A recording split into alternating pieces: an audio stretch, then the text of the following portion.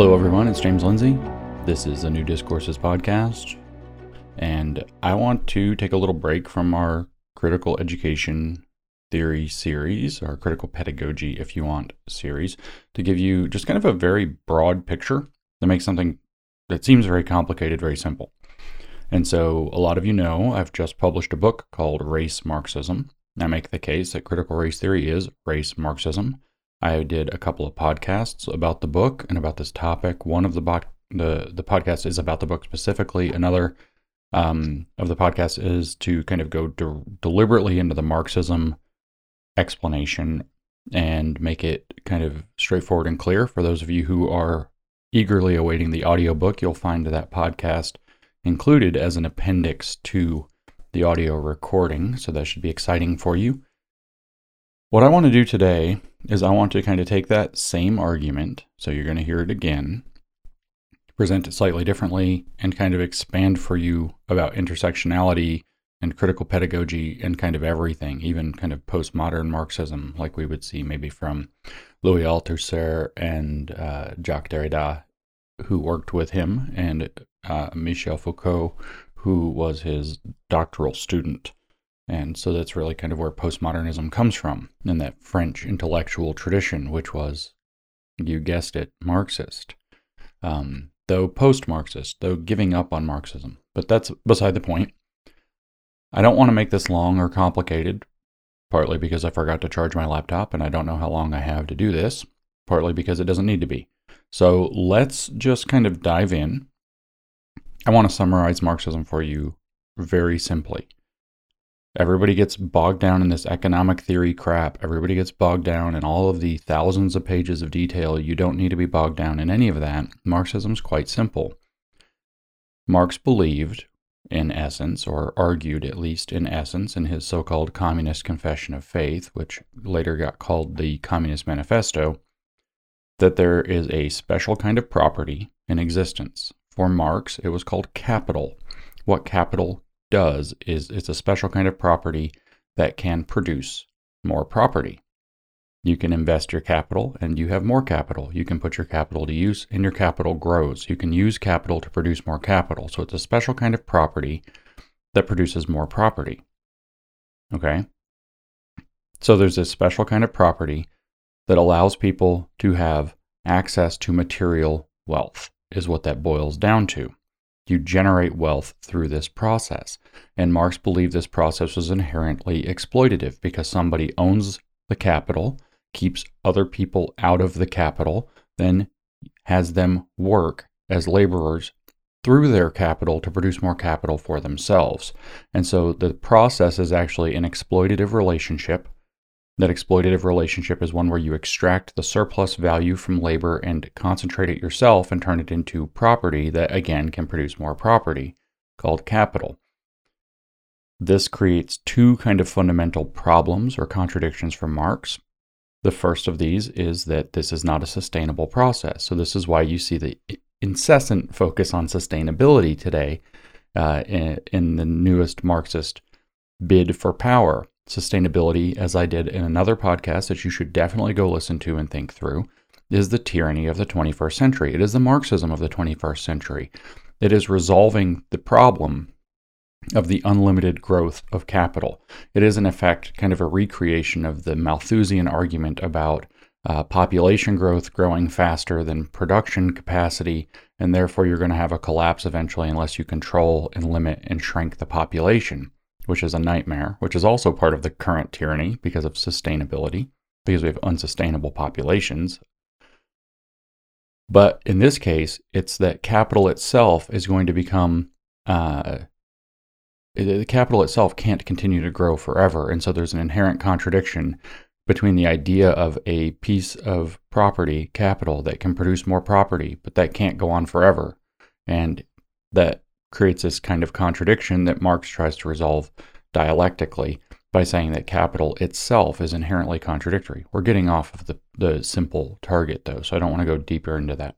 The second big contradiction is that there is a contradiction, as I've already explained, for Marx, and this is the key contradiction of Marxism, or that Marxism fixates on. That contradiction is between the means of production and the forces of production. So capital produces the means of production, but the forces of production are the laborers who use the capital to have their surplus value stolen from them and then be alienated from the process of their own work, etc.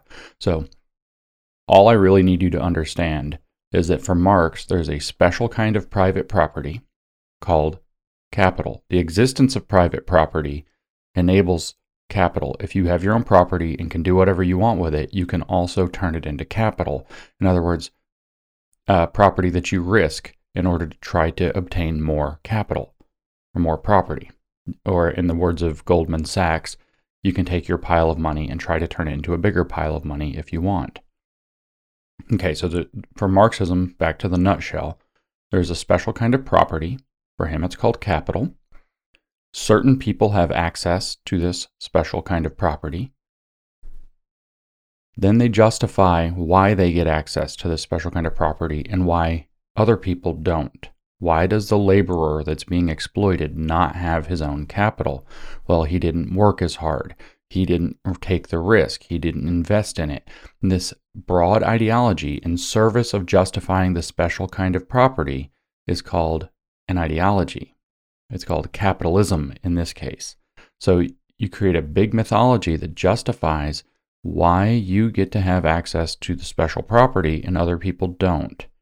Now, this is what sets up the dynamic, the structure of the social relations in society. So now you have an upper class of people, the capitalists, who put out, or the bourgeoisie actually, who put out a ideology called capitalism that justifies why they have access to special property called capital that nobody else gets to have, and that why the ideology also explains why the people on the bottom, the infrastructure of society have to, or the base of society, are going to be in the position they are in so they're in the productive capacity, whereas the capitalists control the means. And so there's an inherent contradiction between the means and production of society.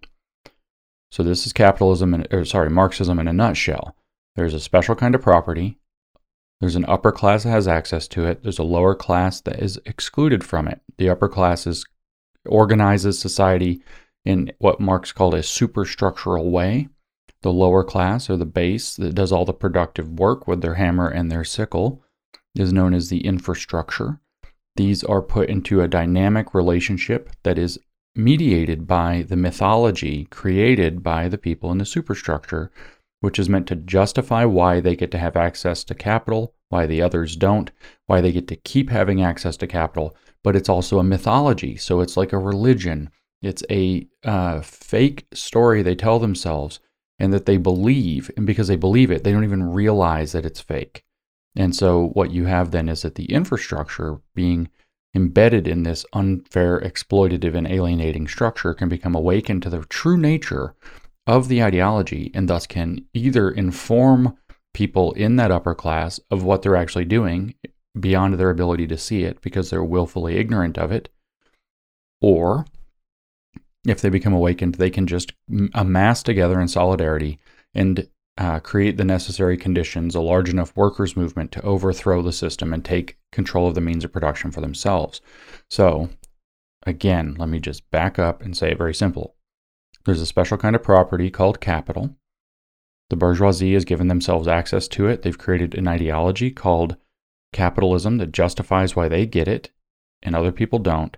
This sets up a structure of society. That structure of society is determinant on how you are. If you're in the bourgeoisie, you think in terms of why you deserve to be there. If you're in the proletariat, actually the working class, you are brainwashed into believing that's you belong there. That's why he calls religion the sigh of the oppressed people and the opium of the masses, is because the masses are given the ideology and taught to believe, to accept kind of fatalistically their lot in life. The working class can then be awakened to the nature of this class antagonism by having it revealed to them.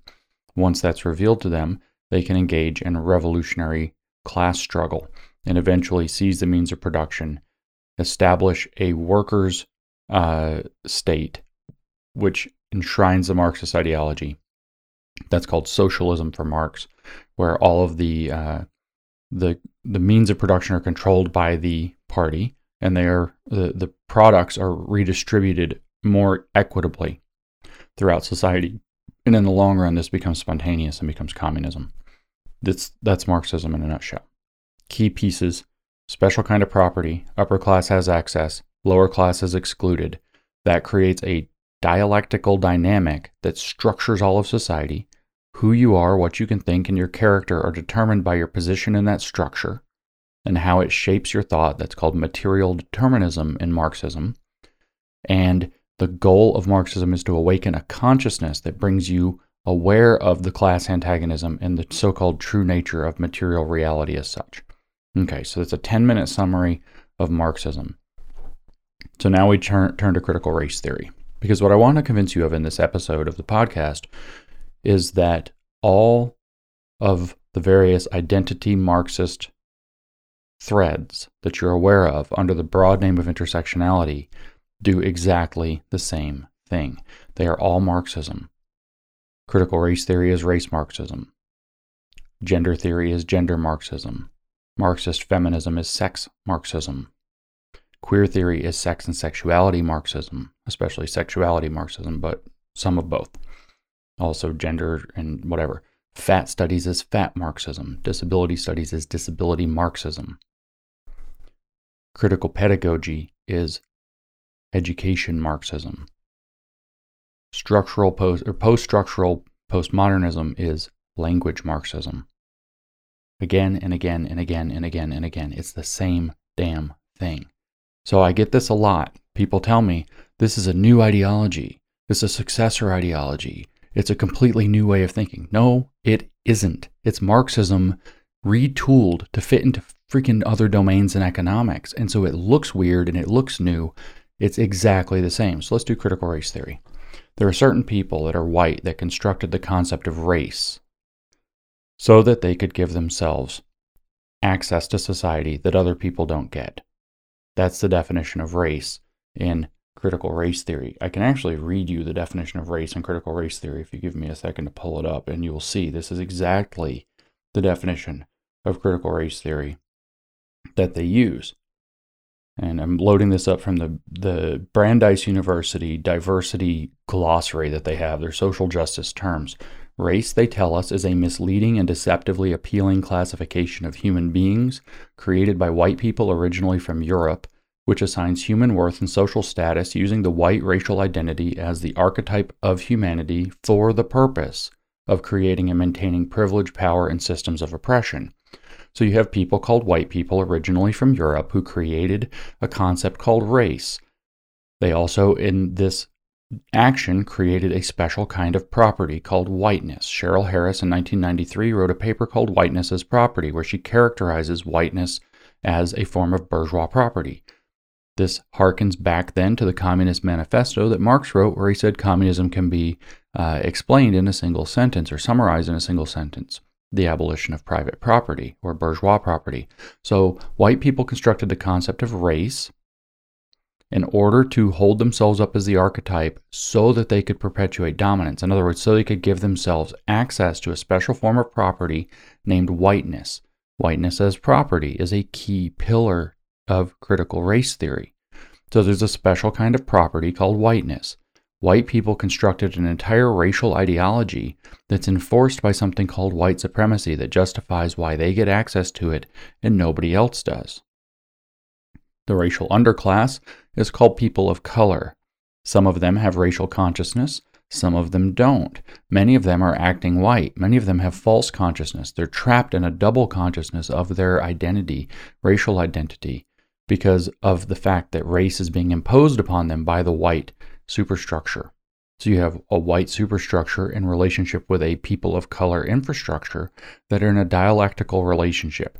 The dialectical relationship produces a structure of society that is inherently racist. That inherent racist structure of society is called structural racism or systemic racism. It is put into play by an ideology called, and enforced by an ideology called white supremacy. The point of critical race theory then is to abolish whiteness, which is why you see Robin DiAngelo say There's no such thing as a positive white identity, and that she strives to be less white. That's why you see her say that's in White Fragility near the end. She also says there that white people, good white liberals, I should say, do the most daily damage to people of color because they stop doing their racial work. In other words, they land themselves in a position where they believe that they are exempt from this circuit, this problem. In other words, they become the petty bourgeoisie. And so this is just a recreation of Marxism. And what's the idea? Well, there's this concept of anti-racism. When you awaken your racial consciousness, whether you are white, whether you are a person of color, when you awaken to a racial class consciousness, you can become an anti-racist. An anti-racist is an ongoing process of self-reflection, self-critique, and social activism. That's what Robin DiAngelo tells us.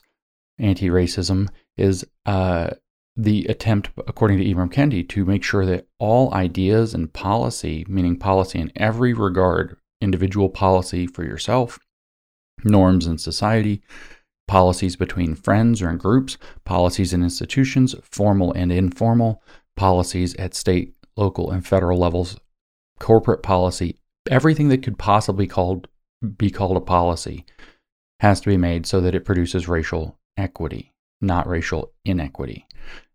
That's anti-racism to Ibram Kendi, which means that you're having people who are awakened with their class consciousness, seizing the means of production of society, and they are going to enforce a state of equitable outcomes, namely racial equity, which is tantamount to socialism, that when it becomes spontaneous will become racial justice in the long term.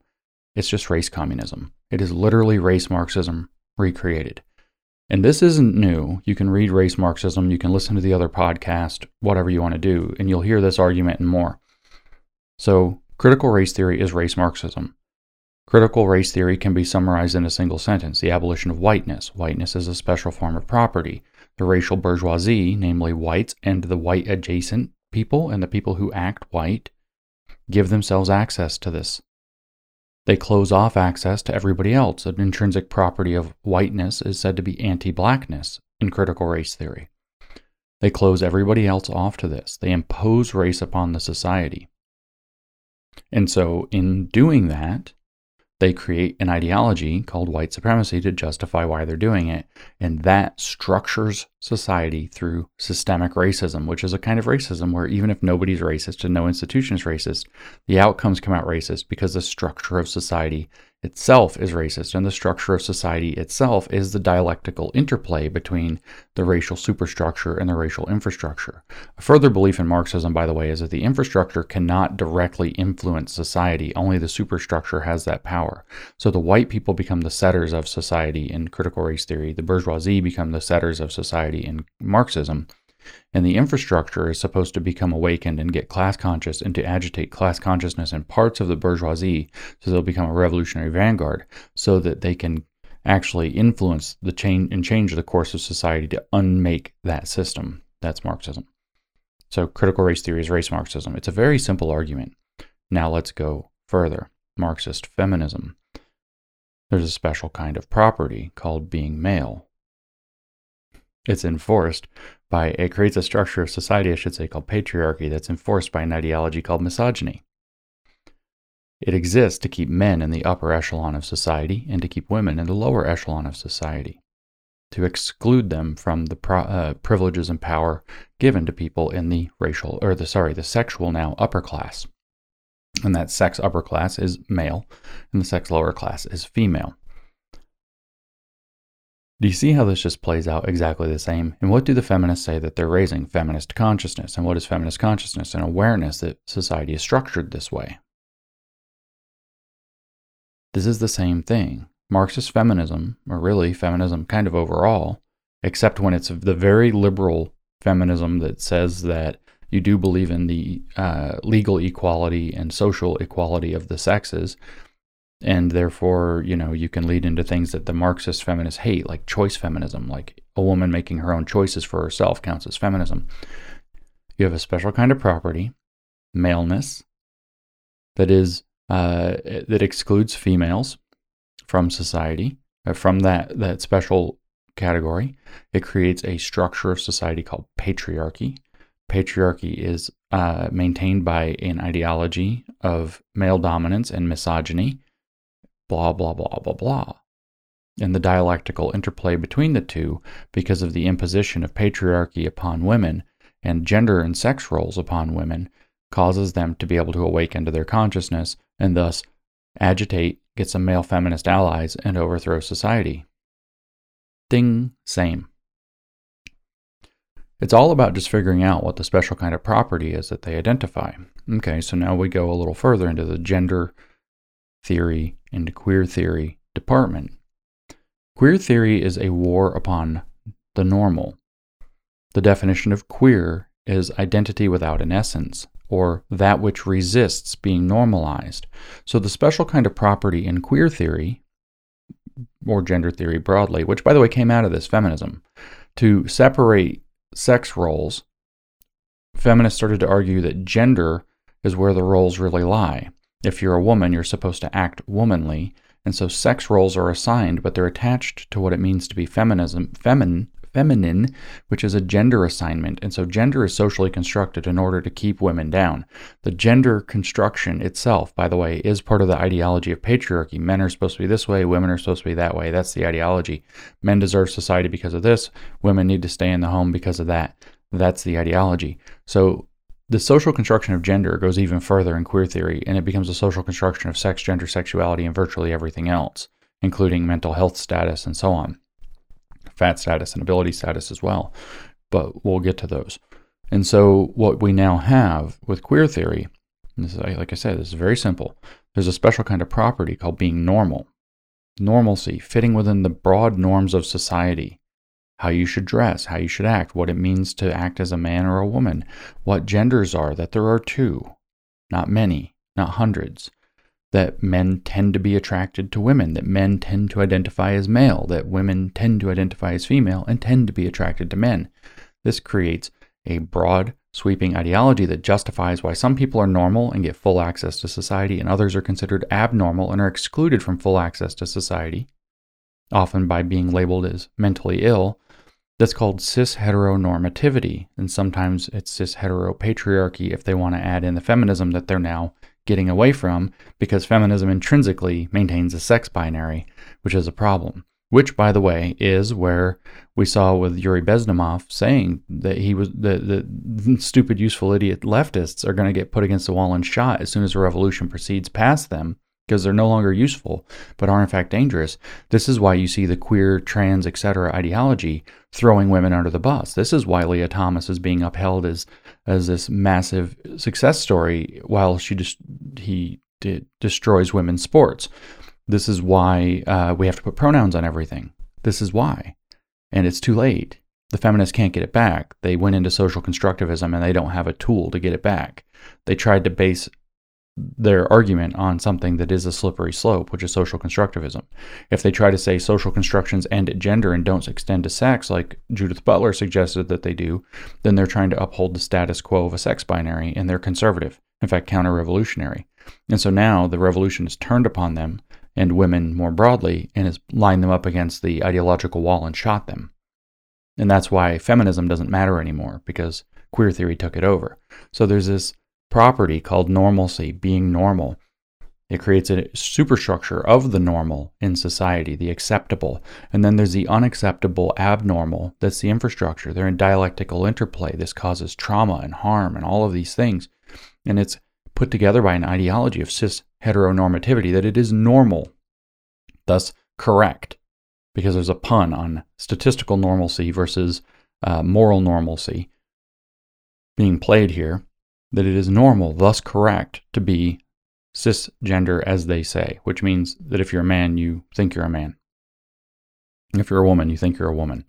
And then to be heterosexual, because statistically speaking, the very large proportion of people fall into both of those categories. And so you have the exact same Marxist dynamic, and the goal is that the abnormal will now seize the means of the production of normalcy. This is why you hear Douglas Murray talking about homonormativity being the goal, to make homosexuality normal and heterosexuality abnormal, to make trans normal, and cis, if you will, because that is not a real thing, abnormal, because they're going to seize the means of the production of normalcy and overturn it and force an equitable situation where the abnormal is the normal until that becomes what everybody accepts, at which point we'll finally have sex, gender, and sexual justice. The LGBTQ plus or whatever agenda you want to call this. All right. So now we have queer theory is sex, gender, and sexuality Marxism. That's all it is.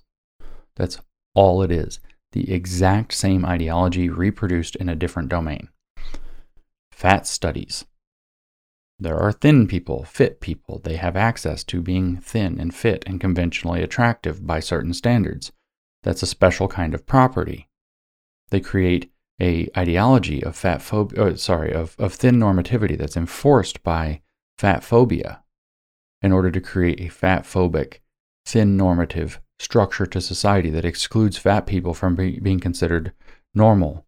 They set themselves up as the dialectical other. And the same thing repeats. The exact same thing repeats. So the thin people create an ideology that it's better to be thin and fit and healthy. They call that healthism. They literally call that healthism, that it's better to be healthy than not, and that health has anything to do with who you are as a person. And they create this whole ideological dynamic that excludes fat people from full participation in society, creates them as an underclass, etc. Same. Disability studies. There is a special kind of property called ability. The disabled are excluded by an ideology called ableism and disableism from access to that ability status property.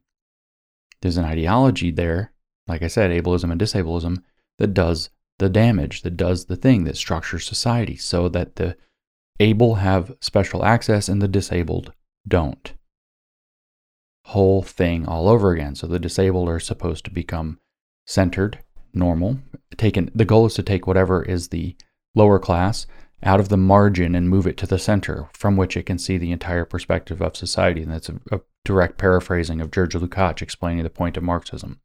To bring the margin to the center. It's a direct paraphrasing of Paulo Freire. Bring the margin to the center, from who basically just seems to have just ripped off George Lukács, so that from which point they can see the entirety of society.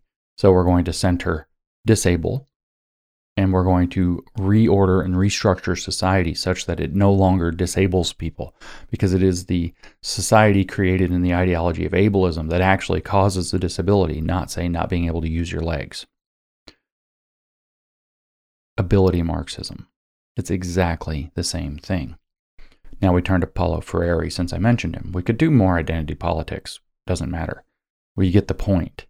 All you have to do is figure out what the special kind of property is, and then they have some name for the for that kind of property, and then they have like ability or like whiteness or whatever, and then they say certain people have access to it, and those people have created an ideology where they believe it's normal, and acceptable and correct and right and justified that they get access to it and everybody else doesn't. And so the goal is to awaken a consciousness of that fact and then flip the entire system over. That's it. Why? To create equitable outcomes that are first enforced, socialism or equity, and then that becomes spontaneous, communism or justice. Okay, now Paulo Freire. Paulo Freire, this is where it gets more abstract and subtle. Paulo Freire is the education theorist upon whom all of North American education is now based. He's most famous for his book, The Pedagogy of the Oppressed, which if you've had any contact with a school of education, you are familiar with. In fact, you probably had to do something with it. That book it's the third most highly cited book in the social sciences and humanities. It is an incredibly influential book. It is the text, basically, of critical pedagogy, and it is the book at the center of every college of education in North America, and has been probably since about 1985, when his other book, The Politics of Education, launched him into the American scene. Paulo Freire, this is a little more subtle. Paulo Freire sets up a special... Paulo Freire was interested, according to his own dictates, in adult literacy education of peasants in South America, particularly, but not exclusively, in the countries of Brazil, Chile, and Argentina. He was actually exiled from Brazil for being a problem. And so he went to Chile and Argentina and fucked them up too. That's the long and short of that.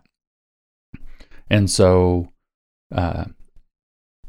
for him, there's a special kind of property called literacy, which means being educated in the existing system, which means being educated as the existing system sees education, which means actually being educated in a way that makes you competent within the existing, especially economic and social structure. You've been groomed to fit in with the existing society and to be productive within it. But Marxists think the entire existing society is the problem and needs to be overthrown. So being educated or being literate, which includes political literacy, either in the existing system or for Freire of the oppressive nature of the existing system. Literacy becomes, educated becomes, meaning educated as like, he would say it's false education, education within the existing system so you can be productive within it rather than overthrowing it. Educated or literate becomes a form of special property. Only certain people have access to it. They're the people who give themselves access to it. They defined what it means to be educated. They defined what it means to be literate. They defined what it means to fit into society. And everybody else, the peasants, whoever, the illiterate, are excluded from it. This sets up an antagonism, a class antagonism between the literate and illiterate. There is a class struggle across that, and you can awaken a class consciousness with regard to where you stand in that hierarchy. The point is to seize the means of production, see no longer teachers and students, but rather educators and learners, which are very different because they're subjects that are working together to understand the political literacy that they're supposed to be finding through the Marxist way, and to create equitable outcomes in terms of what literacy confers within society. You gain a political literacy so that you can have equitable outcomes in terms of what literacy provides. So the peasants are already actually extremely literate in the conditions of their life. They just don't realize it. And the point of adult literacy education should be to awaken their awareness of their literacy, of their oppression. It has nothing to do with reading and writing. And this is, of course, why in the schools, under things like culturally responsive education, which reproduce it in the educational sphere, reproduce it in the identity Marxist paradigm, I should say, throughout all of education, the focus is on looking at culturally generative and politically relevant ideas rather than actually succeeding in teaching your kids to read and write.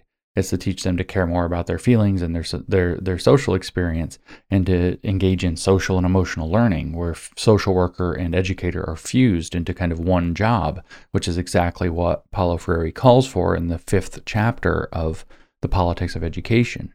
That the educator and the social worker are actually very much akin. And so what the goal, because they both awaken political literacy in the underclass. And so what you have now is the very idea of knowledge. The very idea of knowledge has now become put into the dynamic of the same Marxism so that equitable outcomes can be generated until they become spontaneous, at which point you'll have educational justice. The postmoderns did this with language. The idea was that the power dynamics are actually tucked into the discourses, whether discourses are webs of meaning in the way that Jacques Derrida broke down in the post-structuralist tradition, or whether they're the webs of meaning as described as kind of structures of power mediated through languages. Michel Foucault described them, for example, where he said that madness, the social construction of madness excludes people from full participation in society, and then this is also applied with the social construction of homosexuality as a disease, etc., blah, blah, blah. We see exactly the same thing, but now it's actually the words themselves, and the critical theorists are already playing with this idea by the 60s. The words themselves, the language itself encodes the power dynamics of society. So there's a special kind of property, which is the correct usage of words, that allows people who believe that they have the correct understanding, the correct definition, the formal definition of words, to have power over everybody else who has to use words according to their terms and standards, who thus therefore doesn't have a vocabulary to articulate their oppression, because they're excluded from the very vocabulary, the very maps or webs of meaning, the discourses that would allow them to express their oppression. And so all we see here what we're seeing with postmodernism is that we're going to divorce meaning. We're going to say meaning is infinitely deferred if we're Jacques Derrida. We're going to do a deconstructive process upon the meaning itself, which is a negative dialectic, like Adorno laid out and like Jacques Derrida was a big fan of, upon the meaning structures of language. And so what you're going to do is you're going to, as Foucault had it, expand the potentialities of being as expressed through language and discourses. You're going to obliterate the ideas of the walls of an Overton window. You're going to completely restructure language so that the point of language is that it means what the person who is oppressed says that it means according to their lived experience or lived reality, which, by the way, is what Freire was saying is actually true literacy, is lived experience of lived reality, of oppression. And what you're going to have then is a more equitable use of language that's going to, in the end, lead to a linguistic justice. That's a slight misappropriation of the term linguistic justice, but nevertheless, it doesn't quite mean exactly that. So what you have is, in all of these domains, reproduction of the Marxist theme in more and more domains. So it goes out of economics and it goes into identity, race, sex, gender, sexuality, ability status, fat status, mental health status, on and on and on. You name an identity, do whatever you have to do. But then you have it also going into knowledge itself, and language. So the entire structure of society on every level, from who you happen to be, your economic class, and how you think, what you know, and how you communicate, is all now being brought under this kind of very totalizing Marxist analysis. All of the dimensions that you could possibly imagine become the system rather than just a structure. The system is the system of structures. And those structures are the structure created by the classism inherent in Marxism, the racism inherent in critical race theory, the normativity inherent in queer theory, the patriarchy and misogyny, the sexism inherent in feminism, and on and on and on. The ableism, the disableism, the fat phobia, everything. And then it's in education, knowledge, language. It's the same exact simple thing reproduced again and again and again. The only creativity is repackaging it by figuring out what the special kind of property is, who the bourgeoisie within that special, who have access to that kind of special property happen to be, who the proletariat who are excluded from it are, what that structural dynamic is that maintains that class antagonism, and thus how you awaken the class consciousness so that you can awaken a revolutionary consciousness to overthrow the system. Same. Again and again and again. Now, what's intersectionality? Intersectionality is when you jam it all together. Because as it turns out, as mapping the margins points out from Kimberly Crenshaw, which is really the kind of, not quite the birthplace, but in a sense it's not the birthplace. It's where it's like where identity Marxism stuck its flag in the ground, or intersectionality stuck its flag in the ground. By the way, identity Marxism is the right name for intersectionality. And so, it's like where it came of age or something like that. The idea was floating around. The queer theorists talk about it. The Combahee River Collective is nodding to it. The black feminists are already working with it. And Kimberly Crenshaw in 91 writes this paper called Mapping the Margins. And what margins is she talking about? At the margins of the black nationalist and black power movement are the black women and black feminists. At the margins of the white, she said, feminist movement are the black women. And so even within these revolutionary movements, these already dialectical movements across all the different factors of identity, including language and knowledge, there are internal dialectics, what Althusser would probably point into the direction of overdetermination, as he called it. And so there are now these internal dynamics, and Critical Race Theory and Introduction by Delgado and Stefanchik talks about this explicitly. They say, well, we figure out the big picture, and then we have within, the big racial picture, and then we have, black feminism, and we have Latinas, within that, and we have, on and on and on. And then this paragraph describes how it kind of goes intersectional into all these different domains of further margins within the margins, within the margins, within the margins. And he says, and so the dialectic progresses. But that's the dialectical, not now materialism of Marx, but the dialectical structuralism of the structural Marxism that's taken over since the middle of the 20th century. that's moved it out into these other domains. And so intersectionality is the idea that you have, say, with Black women specifically, or any intersecting identity category, where you have two of them. There's a special kind of property, which is being singly oppressed.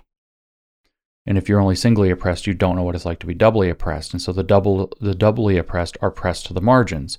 They become a kind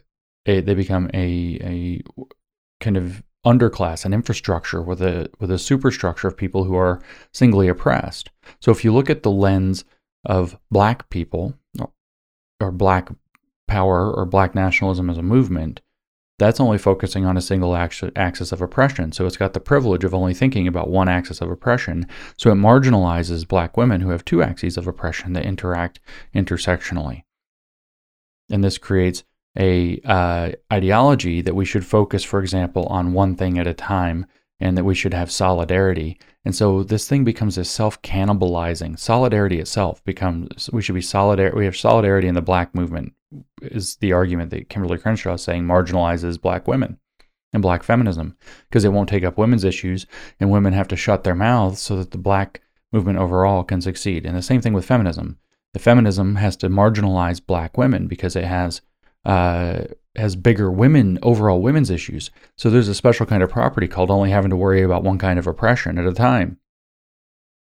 Or if we go the next layer down in the dialectic, only having to worry about two kinds of oppression at a time, or three, or four. And so it just becomes this complete web of kind of, it's like a oppression fractal. It's like the same oppression is reproduced across multiple domains that are being dialectically synthesized into one big mass. And within each layer, you see the exact same dynamic, which is just the Marxist theory being applied within a narrower context. So there's contradictions within the contradictions, and there's contradictions within the contradictions within the contradictions, and so on and so forth. But what you're seeing is the exact same operating system being applied to more and more minute problems, more and more specific circumstances. And as it turned out, this created a massive amount of leverage. The reason that this worked, kind of wrap all this up, is because people who already think that way, just like the poor feminists who've been plowed by the gender and then trans movement, people who think this way have no defense when it gets leveled against them. They have, by adopting this conflict antagonistic ideology-based model of Marx as their understanding of reality, which is a bad misunderstanding of reality, they have no defense when the same accusation is leveled against them.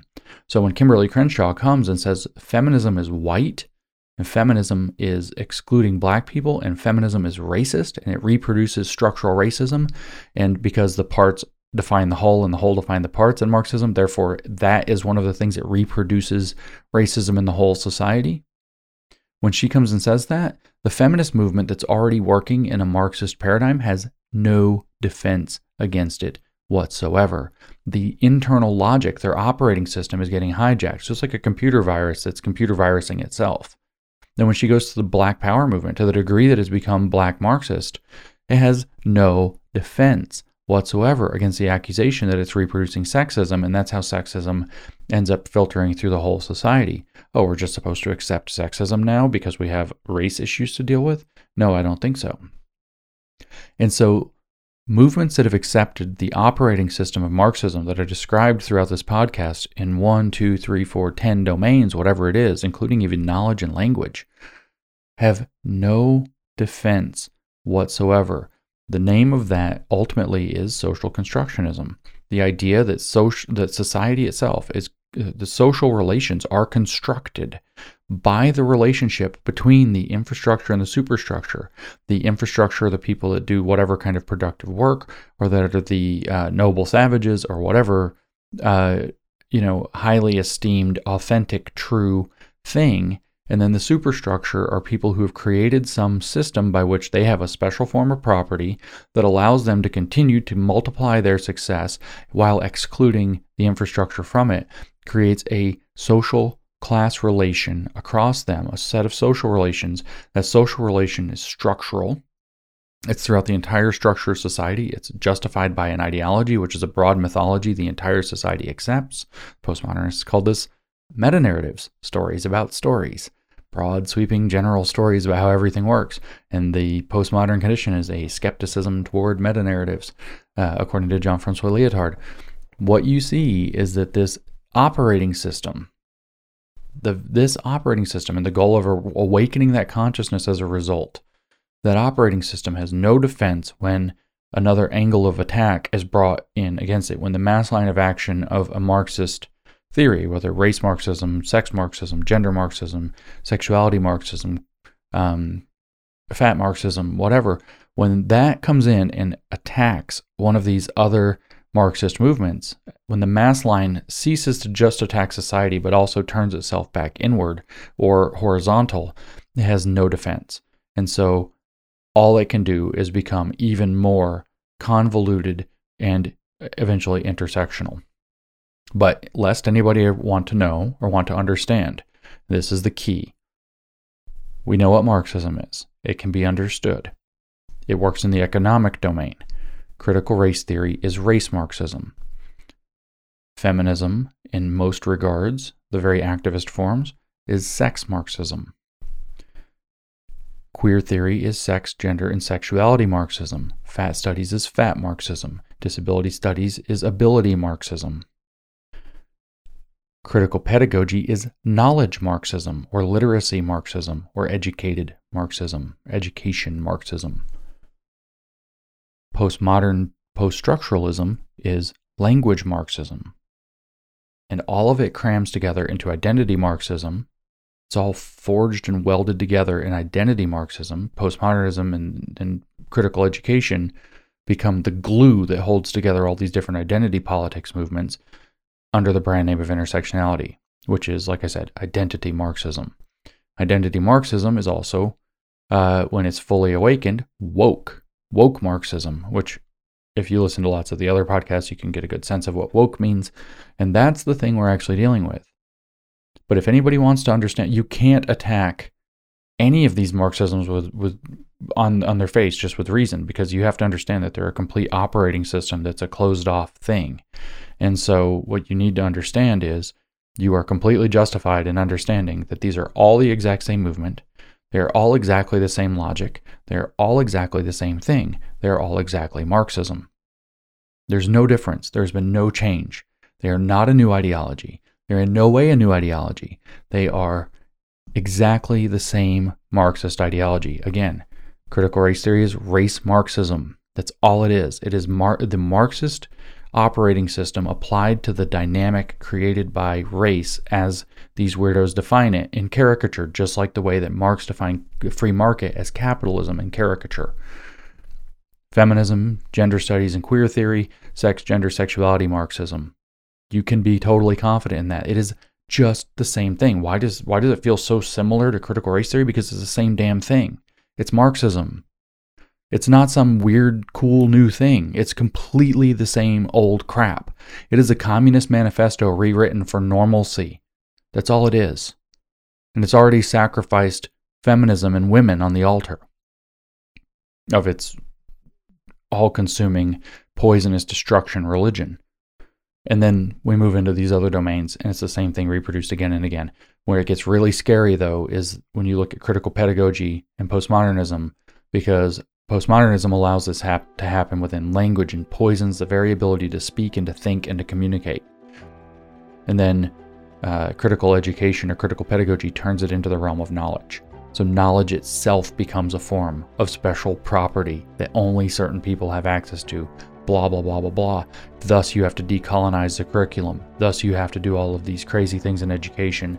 Thus, you have to center things like diversity, equity, and inclusion so that you can bring in these so-called diverse, which means communist perspectives on these issues to rule over everything. So feel totally confident, but you need to understand they're all the same thing. This is not a new ideology. It is the cobbling together of a fractal of one ideology being applied in tons of domains at once and kind of glued together. So now you can understand. It's all Marxism. It's all just Marxism. It doesn't have to be more complicated than that.